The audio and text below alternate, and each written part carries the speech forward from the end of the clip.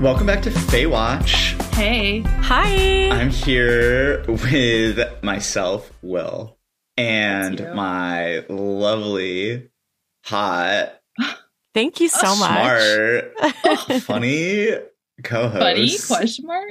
Question mark. Rachel and Dina. Thank you. We are very excited for the episode we're about to bring you today. It is one of a kind, I think, in terms of some of the content we get to discuss. It really is. Yep. Before we jump in, before we let Dina take our sweaty or not sweaty palms and walk forward, we just wanted to remind everyone that if you're enjoying the podcast, we would really appreciate if you told someone about it. Yeah. If you are on Instagram, if you're on TikTok, follow us, rate it, share it. Help us, spread the word. Find people who are obsessed with this shit as much as we are. Okay, well, with that gross self-promotion out of the way. Dina. Oh my gosh. I am so excited. I really feel like I get the episodes with some of the really good stuff. But we start off today at where else in Crescent City but a shooting range. Of course. Should have known we were going to land here at some point. Yeah. So this place is a converted warehouse that occupies 4 city blocks, and it has like a sniper length gallery. And it's like the only one in the city, which tells me that there's probably, 400 shooting ranges in this place. But I want to pause here and ground us all for a minute and just let us remind ourselves before we get into this scene that we are in a fantasy novel. Okay? And in this fantasy novel, we are suspending disbelief about lots of things, including in next episode about the existence of literal merpeople. Okay? Yeah. And so I've decided in this moment, because we're in a different fantasy world, that it is okay if the scene is a little hot. To become pro-gun. It is okay if we let the guns be a little hot. It's okay. In this one scene, in this one, we're in a different... Sure, they have cell phones. Sure, fine. But they also have pointy ears and magic and quail shifters and demons. Do not read this as an endorsement of who's like the hot blonde. Who's no, like I don't know who guns. they are, but we're not saying their name out loud. Okay. Whatever. Yeah, we're obviously anti-NRA here, but we are in a fantasy novel, a different world, and we're going to let it be hot.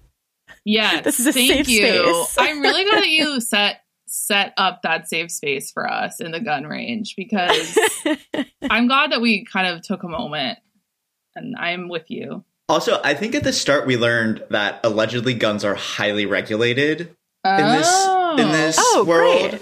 So, it's fine. Okay, great. Extra justification. Perfect. Yeah. Our hot detective duo, Bryce and Hunt, are basically stalking the Alpha Theta Phi boys so they can... That's a good one. Sneakily meet with them. Thank you. I was very excited about that. And they found them at this gun range. They are bros being bros here, doing the classic kind of oh man, you're off by half an inch. And then he shoots it and he's like, straight shot to the balls, dick bags. Yeah. It's like locker room talk, you know? Yeah. And poor Hunt is feeling so lonely that he's looking at this and feeling jealous of it because he doesn't have bros to be bros with. He's just wearing his hat all by himself. So sad. I know. And he wonders if Bryce is feeling the same because of her little friendship situation, aka all of them being murdered. Anyway. Bad situation, yeah. We have so much fun back and forth here. And Flynn immediately, I get why you could hate him from this, but immediately I'm like, you're so funny and I love you. He's being the brother's best friend so hard right now. He's just flirting with Bryce nonstop. Bryce is like, sorry to interrupt. We have things to discuss. And when Rune is like, you could have called. And she says, I didn't want this out there on the networks. Flynn is like, cloak and dagger shit. Nice. Color me intrigued. Yeah. So on the audiobook, the voice that you just did is how Declan talks. And then weirdly, Flynn has a southern twang. But you just did a Declan really well. Wow.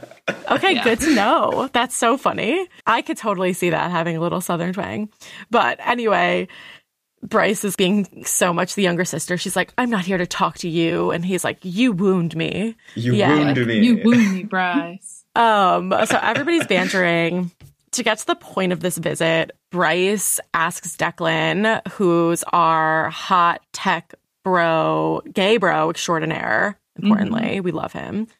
She asks him if he can analyze footage from Luna's temple the night the horn was stolen. They know that the authorities have analyzed it already, but they're like, maybe they missed something. He's really good at finding things that people missed in their, I don't know, servers or something. I don't understand how computers work. So he agrees to take a look. Bryce is like, cool, great. Also, don't fucking tell the Autumn King, and threatens them. And Hunt is just having the time of his life watching her be mean to them. It says he'd like nothing more than to grab some popcorn and a beer, kick back in a chair, and watch her verbally fillet these assholes. Love. And there's like a moment a page earlier, his pulse began to pound like the music because of her cool mocking indifference in the tone of her voice. Hot. So hot. And like Hunt doesn't even know it's about to get so much worse for him because Rune is like, okay, big talk, like show us what you got, basically. And I'm going to bring us directly to the text here because I think it's an important moment for detail. Yes. It cannot be paraphrased. And so it goes, she smirked. I don't need to prove I can handle a big gun to run with the boys club. Wait. Hunt's skin tightened at the feral delight in her eyes as she said, big gun. Thank you for clarifying. Other parts of him tightened. Incredible. Does this man have a gun fetish? Because his blood thrummed, his body tensing as surely as if she'd gripped his cock. Can you say that more clearly? As surely she I don't want to. His cock. Thank you. I just don't want that to be lost. Thank you for saying it more clearly because I simply could not. This man is losing it watching her. Yes. She's like stroking the rifle. gun. I don't know if one must stroke the rifle before they shoot it. I haven't been there myself, but he's losing it watching this. Yeah, while her fingers brushed over the chassis, stroking all chassis. That's what I you learned said. that from the audiobook. Oh, wow. Would have never known. Brushed over the chassis, stroking all the way down to the butt plate. Like, wow. Of the gun, mind you. Yeah. Still talking about the gun. It's just so good. And again, we're just letting ourselves enjoy it. And I had actually forgotten for a second, but then the book like very helpfully reminds us that our sweet girl boss was raised by a legendary sharpshooter. Right before she says, allow me to demonstrate why you all can kiss my fucking ass, and shoots 3 times. And Flynn is like, you only landed 1, ha ha ha. And then they're like, oh shit, no. Like, she's just so precise that she like shot them all through the same hole. Yep. Hunt's mouth dries out entirely. Yeah, importantly, a chill skittered down Hunt's body that had nothing to do with fear. Ooh. Oh, we love it. But she looks at him, waiting to see how he'll react. And it's like how many males had run from this part of her, their alpha hole egos threatened by it. Hunt hated them all merely for putting the question in her eyes. Because she's like, oh, are you going to like not think I'm hot anymore because I can shoot a gun? Yeah, apparently she's had a lot of dates at like a shooting range. Yeah. And as soon as the guy, you know what they do, like, you know how straights now are doing like axe throwing or whatever? Yes. I knew you were going to say that. She's like too good at axe throwing. It sounds like she's like, so many guys have seen my sharpshooting skills and have just walked away from it all. But don't worry, not Hunt. Not Hunt. He's like fully ignoring the boys, like staring her deep in the eyes, and then like picks up the gun and shoots it right through the same like hole in the target that she made. Yep. Her cheeks are flushed, her eyes like warm whiskey. They're just like awkwardly like staring at each other. They both have a gun fetish. Yeah. Like, by the way, also, like, okay, this is a gripe or whatever of the like being able to smell arousal thing. Because conveniently it's not brought up here, but obviously the other 3 dudes standing there would be like in a cloud of like arousal set. Yeah. Like, so, but it's not brought up here because like that'd be fucking awkward. Right. You know? Surely they smell very aroused. Yeah. Yeah. But anyways. Well, that's It's nice of them to give them a moment to have their sweet little gun fetish together. Yeah. But unfortunately, Isaiah does not want them to have this moment because he calls and ruins gun fetish flirting with news of another murder. Ugh, just douse the flames. They fly to Asphodel Meadows, which is where the murder happened. The whole crew is there. Asphodel Meadows, pretty gross, pretty smelly, lots of garbage around. Mm-hmm. There was a temple guard who was murdered. You might ask, was he on duty the night that the Luna horn was stolen? How could we know? Yes, he was. Yes, he was indeed. SJM notes offhand, and thus I note, that the alley where this guy was murdered was, quote, in the shadow of the North Gate. I'll leave that there. Okay. Bryce has a realization. She's like looking at a map on her phone and like putting like little pins down in her Google Maps of where all the murders happened. And she notices that they all happened within steps of major avenues on top of ley lines. Mm-hmm. Which are natural channels for first light, aka like highways of power. And they're like somehow connected to the gates, right? They flow right through the gates. Yeah. Yeah. So Bryce, in my head, I'm like, oh, you're close, girl. She's like, maybe whoever's summoning this demon is using the power of the ley lines to like have the strength to do it. They're all having, various little chats and sidebars and figuring out what happens, what happened with the guard. We have a moment where Declan kind of warns Bryce about Hunt, but then probably because he smelled her arousal earlier. Right. Yeah. Her arousal as regards the foremost assassin. Right. Right. The shadow of death. Yes. Yeah. But then when Hunt comes over and says, the 33rd, the angels are on it. And Declan says, I'm not holding my breath. Hunt is like, yeah, me neither. And they like have this nice moment where Declan's like, yeah, your situation's like fucked up. And he's like, yeah, it is. And he's like, cool, bros, maybe one day. It sucks you're a slave, man. Yeah. They basically each apologize to each other. Yeah. That's the subtext. Yeah. It was like, a bro apology where the word sorry is never said. No weakness was shown, but... Right. Hunt can tell that Bryce is starting to freak out again, and so they, like, look at each other and nod, and then they're like, okay, we're going now, bye. Our sweet fuckboy Flynn blows Bryce a kiss. Hunt and Bryce make it approximately half a block before he's like, so, did you and Tristan Flynn ever hook up? Yeah, just wondering. Just a casual question between friends. Yeah. But this turns into a bit of a Bryce and Hunt sharing corner. Yeah. So we get two kind of main things and two side notes. Okay. Bryce talks about the Tristan Flynn thing, and she says they never hooked up, but she had the biggest crush on him as a kid. As soon as she visited and met him, again, it was very classic. Older brother's best friend. Yeah, that is a vibe. And she said she used to like write the words Lady Tristan Flynn all over her notebooks as a kid. Mm-hmm. Oh no. I know. Which Bryce. Hunt shares about Shahar. Bryce asks if he still has a thing for her, and he says, until the day I die. Yeah. It says Bryce still wasn't entirely sure what to do with the dropping sensation in her stomach. Well, didn't he also say that Shahar ruined him for anybody else? Yeah, that's an aggressive statement, my man, that you might regret making. Yeah, he does say that. That's so sad. Yeah. And she feels kind of dumb for reading into things, even though she definitely wasn't. Well, yeah, she's not. This is like classic boy, just not thinking about what they're saying. Yeah. I'm being quite dramatic, but sure. He's being dramatic. Yeah. So two other things we get here. Number one, when Bryce is sharing about the Tristan Flynn thing, there's a note about how she didn't mention this to Hunt. But at some point senior year of college, she and Danica went to a bar and they were there, and Danica went home with him, which I'm just like, isn't that girl code 101? It sounded like Bryce is like, well, I can't, so you should. I think that was the vibe. Okay. And I'll like live vicariously through your story. Right. And then you could like tell me about it in detail. Right. Yeah. Okay, fine. I'll accept that. More importantly, side note number 2, in the midst of her sharing, Bryce says, do you want to hear about my worst hookup ever?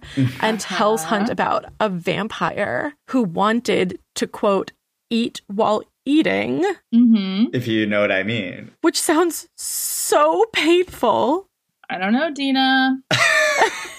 Don't knock until you try it. Could be fun. Hey, if the listeners need any recommendations along those lines, email me. I got a couple books.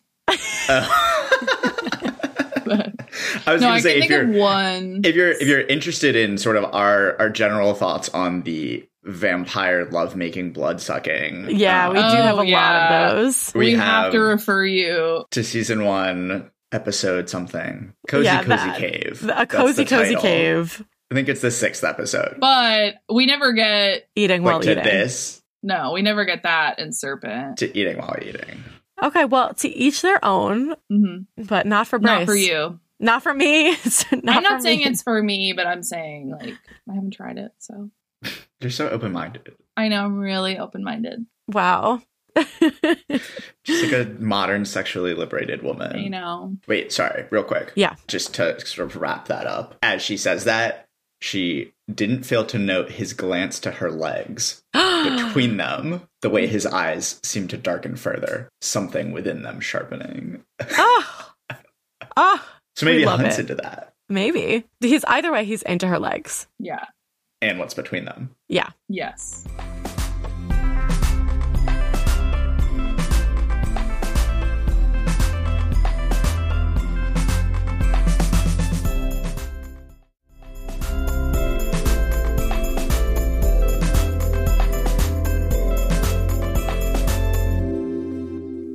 Unfortunately, again, their flirting is thwarted because they run into none other than Sabine as they're walking, who immediately starts yelling at Bryce about how she's a stupid slut and seethes, "Where the fuck is my sword?" And spits at her. Yeah, spits at her. But apparently Declan works fast because they get home, they're getting ready for bed, and Declan calls Bryce. And she goes to, like, knock on the door of Hunt's room, and he opens it, and he's shirtless. And she's just fully gaping at him and doesn't realize that he sees her, and he's just watching her with a shit-eating grin on his face.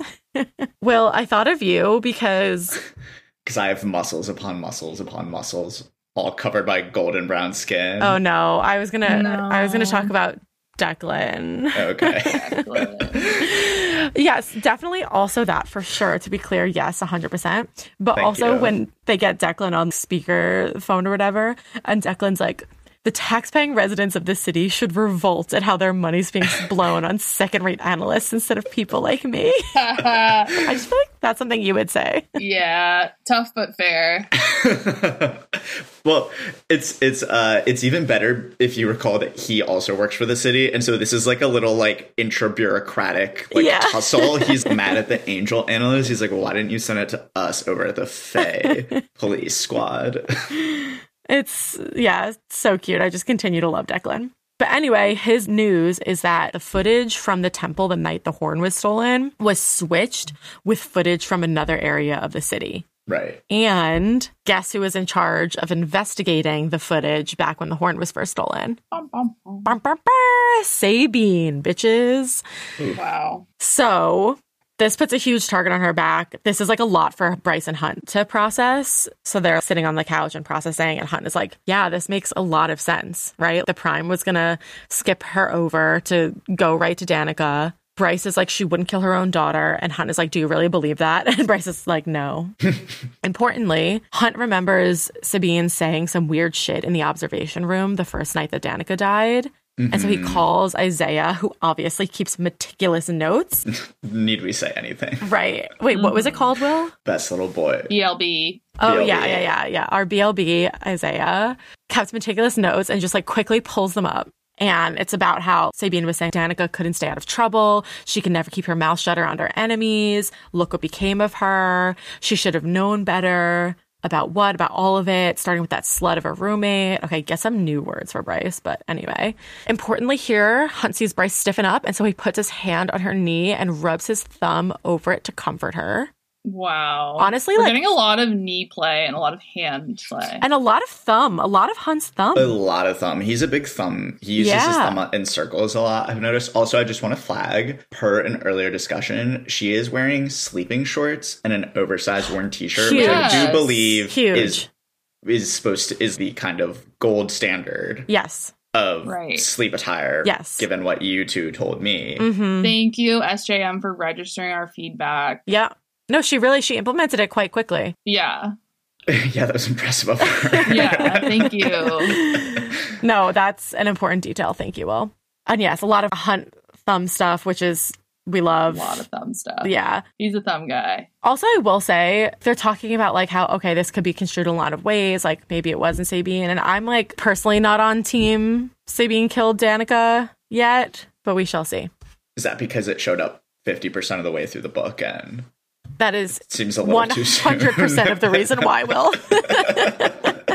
Literally, I was looking, I was like, this is like 47% of the... No way have they identified the killer so early. Then it's really cute because Bryce needs to go for a run, even though it's 1 a.m, and Hunt joins her.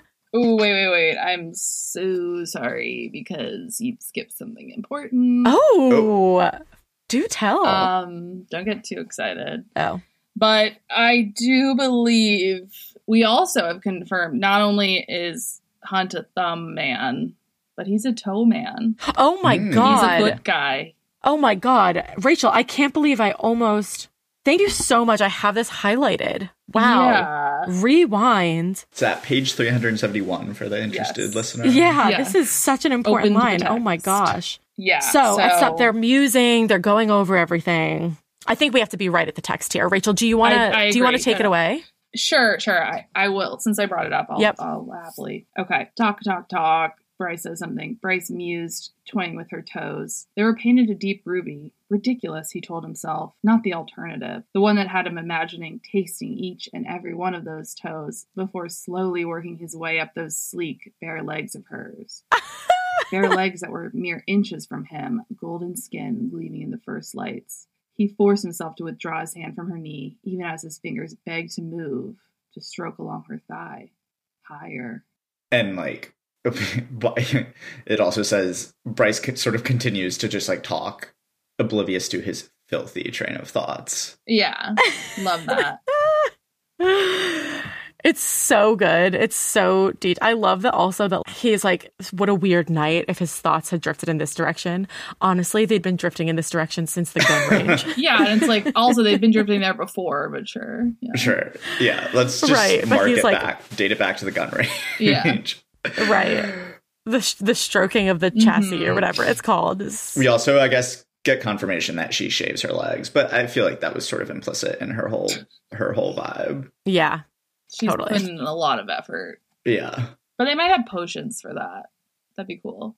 Okay, anyway, Bryce needs to go for a run. It's 1 a.m. Hunt is like, I'm obviously coming with you. It's kind of cute because she's able to blast her headphones knowing that no one's going to bother her because the shadow of death is running right next to her and he doesn't say anything. He doesn't complain. He just keeps pace. Her leg starts hurting really badly. Hunt tries not to say anything about it, but he eventually asks about it, and he seems both personally pained because he knows that he did it and also annoyed that she hasn't gotten help for it.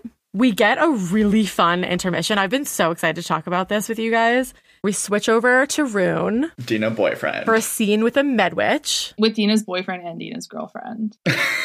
The throuple that Dina will complete, yeah. Literally, though. You love a witch. Yeah, this is like my perfect bisexual chapter. Yeah. And, might I add, at an appropriate time, I want to discuss some sort of room/sensory porn. Oh, room. Yeah, room. As opposed to rune. Yeah, exactly. Mm-hmm. Yeah. So essentially, one of the ideas that our little Scooby-Doo crew had was whether fixing the horn actually involved healing it, and thus whether medwitches would have any insight about how someone might do that.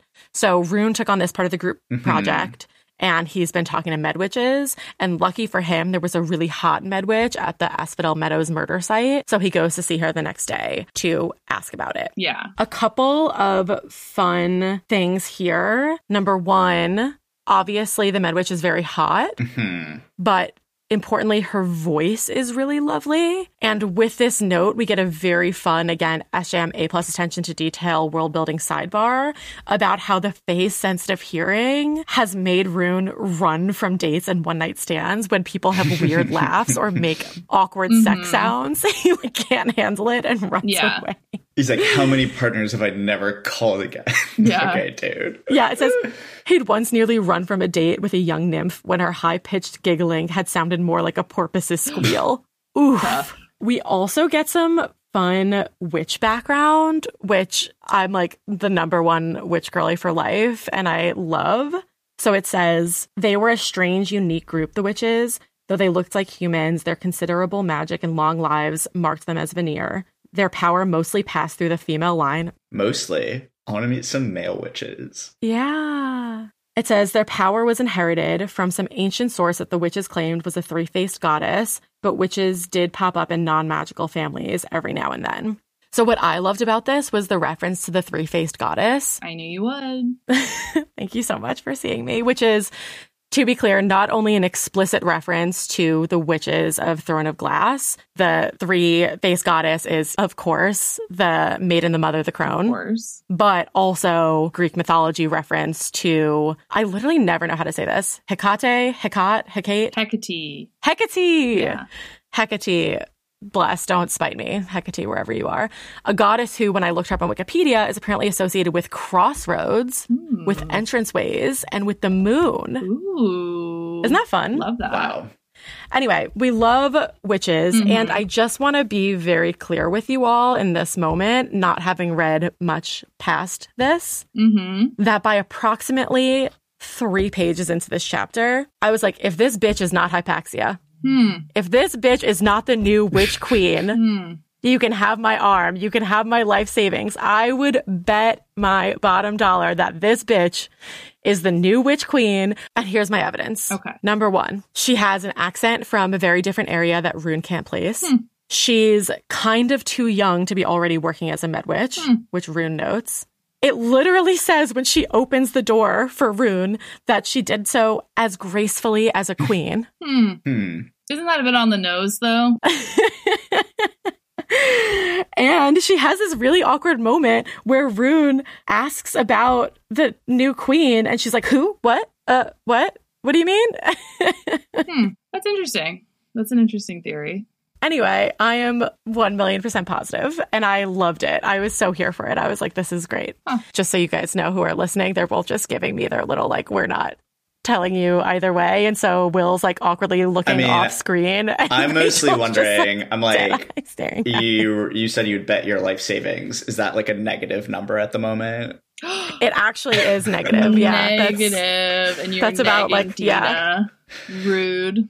Yeah, I'll bet my life savings on anything, babe. Yeah. Pass on this debt. They talk about healing a magical object, which she guesses that they're talking about the horn quite quickly, which I'm like, yeah, it's like, okay. Interesting. Then they have this whole conversation about how maybe now that there have been so many modern advances in medicine and magic, and there's all these like lasers and machines and things, that maybe somebody developed something recently that could fix it.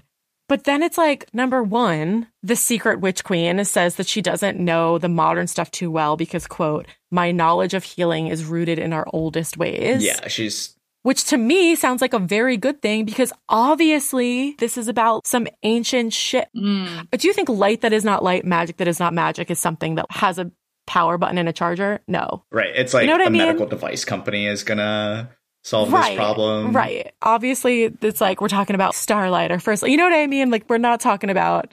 But fine, they're not quite getting there, but they're doing the best they can. They have this good conversation. And when Rune leaves, she says, I hope to see you again, Prince. And he couldn't stop pondering the tone and promise of her farewell. Wow. And this was all like they were having tea. Yeah. Right. Okay. We do. Yeah, you promised that we were going to do the room porn, and we haven't. Oh, yeah. Sorry. I got too excited. So we're going to have to backdate this. Everybody pretend like you had this in mind the whole time. Okay. She has to see a patient when he shows up. She's like, because she's dedicated. She's dedicated to her so craft. dedicated. She's such a good healer. Yeah. But she's like, if you wait for me, then we can have lunch. Yeah. And so she brings him out to a slate-covered patio surrounded by terraced herb gardens. The day was indeed lovely, the river breeze making the plants rustle and sway, spreading their soothing fragrances. And she sits him down in a wrought iron table and chairs by a bed of mint. Her scent is lavender and eucalyptus. I mean, could you get any better than that? Incredible. And then when she brings out her little tea spread, he gets his tea and he inhales the scent of tea, and it's peppermint and licorice and something else, a whisper of vanilla and something woodsy. Sounds great. Yeah, the licorice Sounds I can so do without, great. but yeah. Okay, just what if it's just a tiny touch? No. Not for you. You're not an anise boy. And then she brings out a little spread, which I will say it seems more like a snack spread than a lunch spread. Yes, I noted that as well. Mm-hmm. Figs, grapes, cheese, bread, and honey. And she's putting like some honey on her, drizzling honey on her cheese, and she puts it on the bread, which sounds nice. But it sounds like more That of sounds great. It's not enough. Like you need some more protein. There's no protein. Like we need just the cheese. It's not really enough. It's a nice, like, French lunch. Right. But yeah, I just loved this setting. It's like all of the spa, like healing herbs. Yeah. Wait, Rachel, you know what this reminds me of? Mhm. I have been texting Will and Rachel because I'm reading the City of Brass trilogy right now. And you actually really need to read it because there's an infirmary area and there's all these gardens with all the healing herbs, and there's an orange grove in the middle, and it's like all enchanted by magic. Wow. You should read it because the book is really good, but you would die at the descriptions if you loved this one. That sold me. It's on my Libby Holds list, so. Fab. Ugh, a great visit with the Medwish. With that random Medwidge, yeah.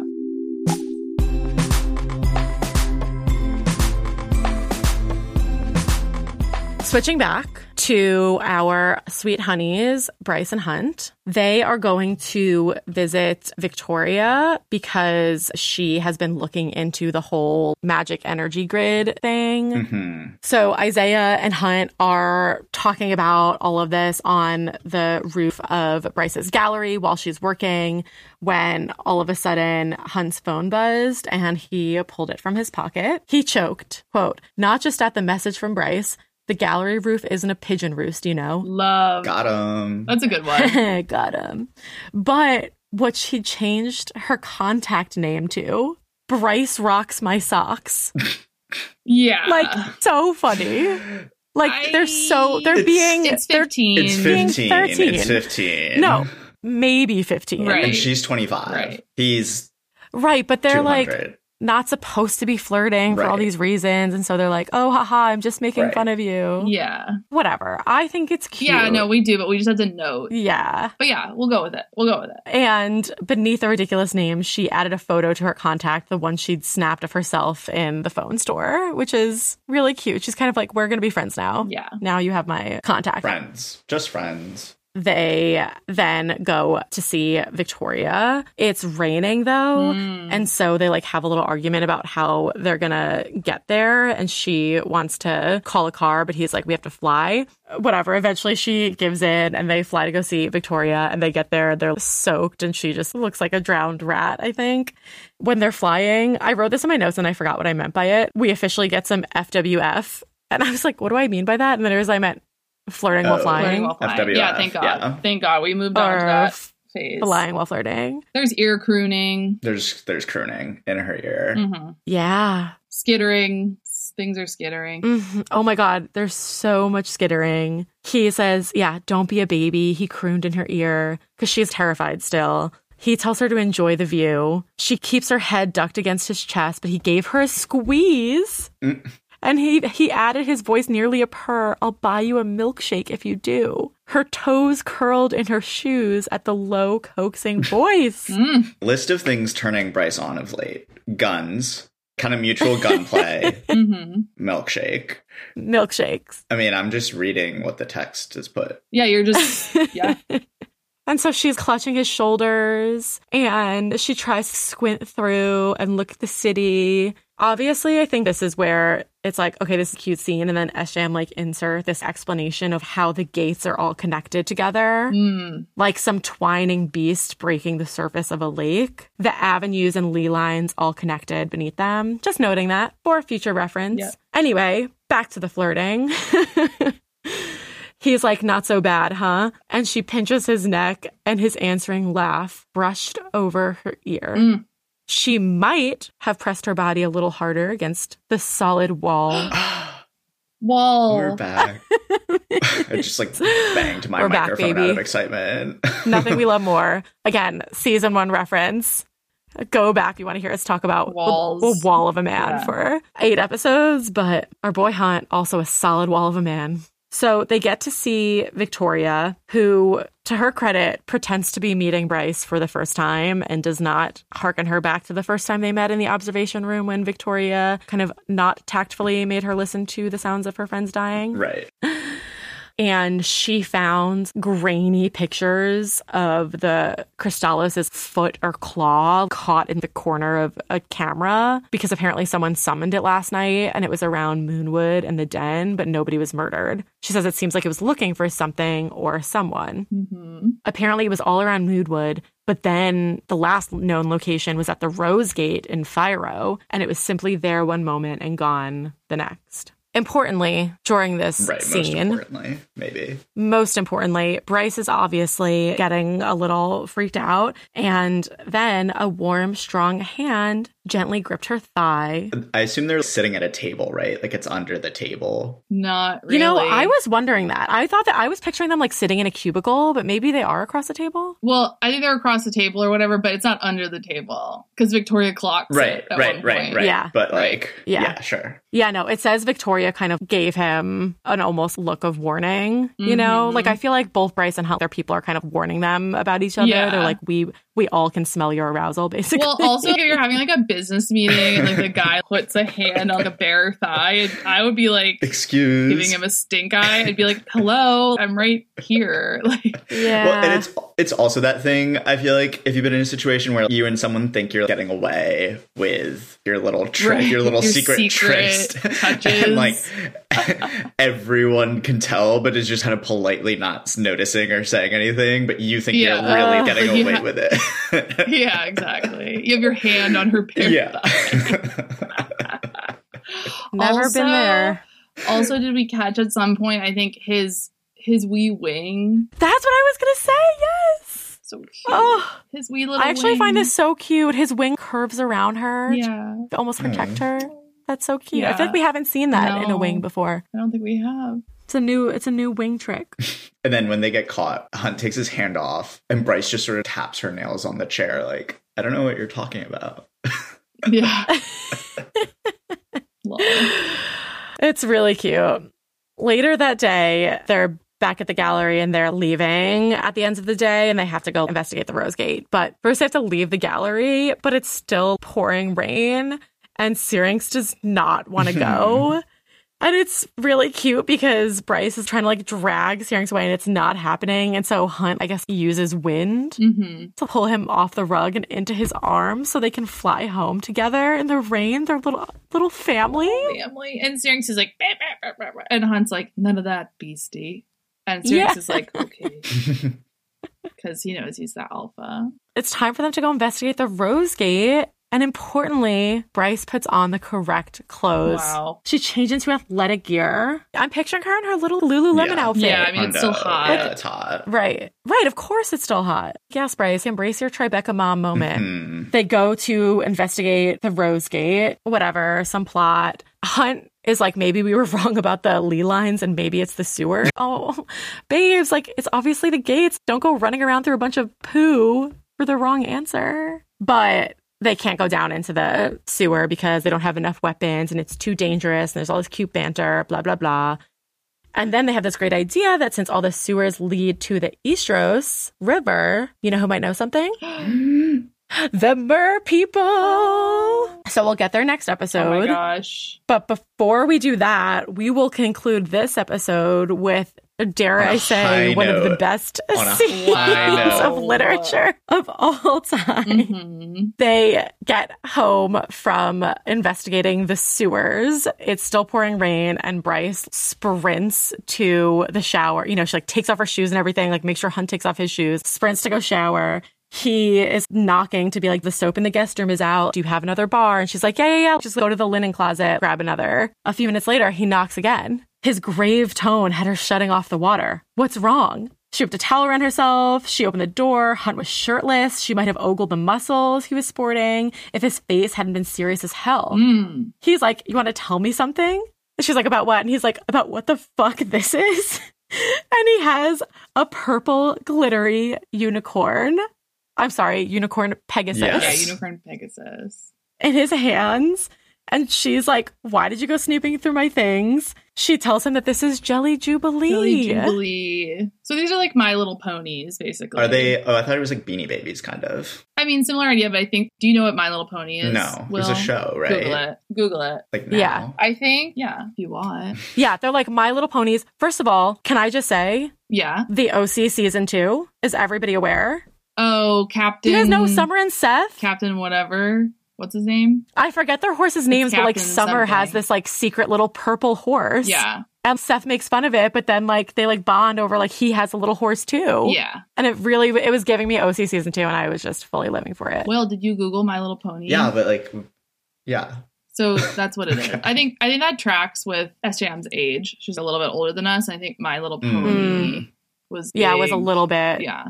Before our time. Yeah. Yeah. And she is like, oh, here's another one called Peaches and Dreams. And he's like, what? You're 25. And she like loves that they're sparkly and squishy. And she tells them about how they were the only thing that made her feel normal as a kid because she got Jelly Jubilee and the kids were nice to her because she had the cool toy. Okay, fine, blah, blah, blah. He's like, okay, now I can't make fun of you about it.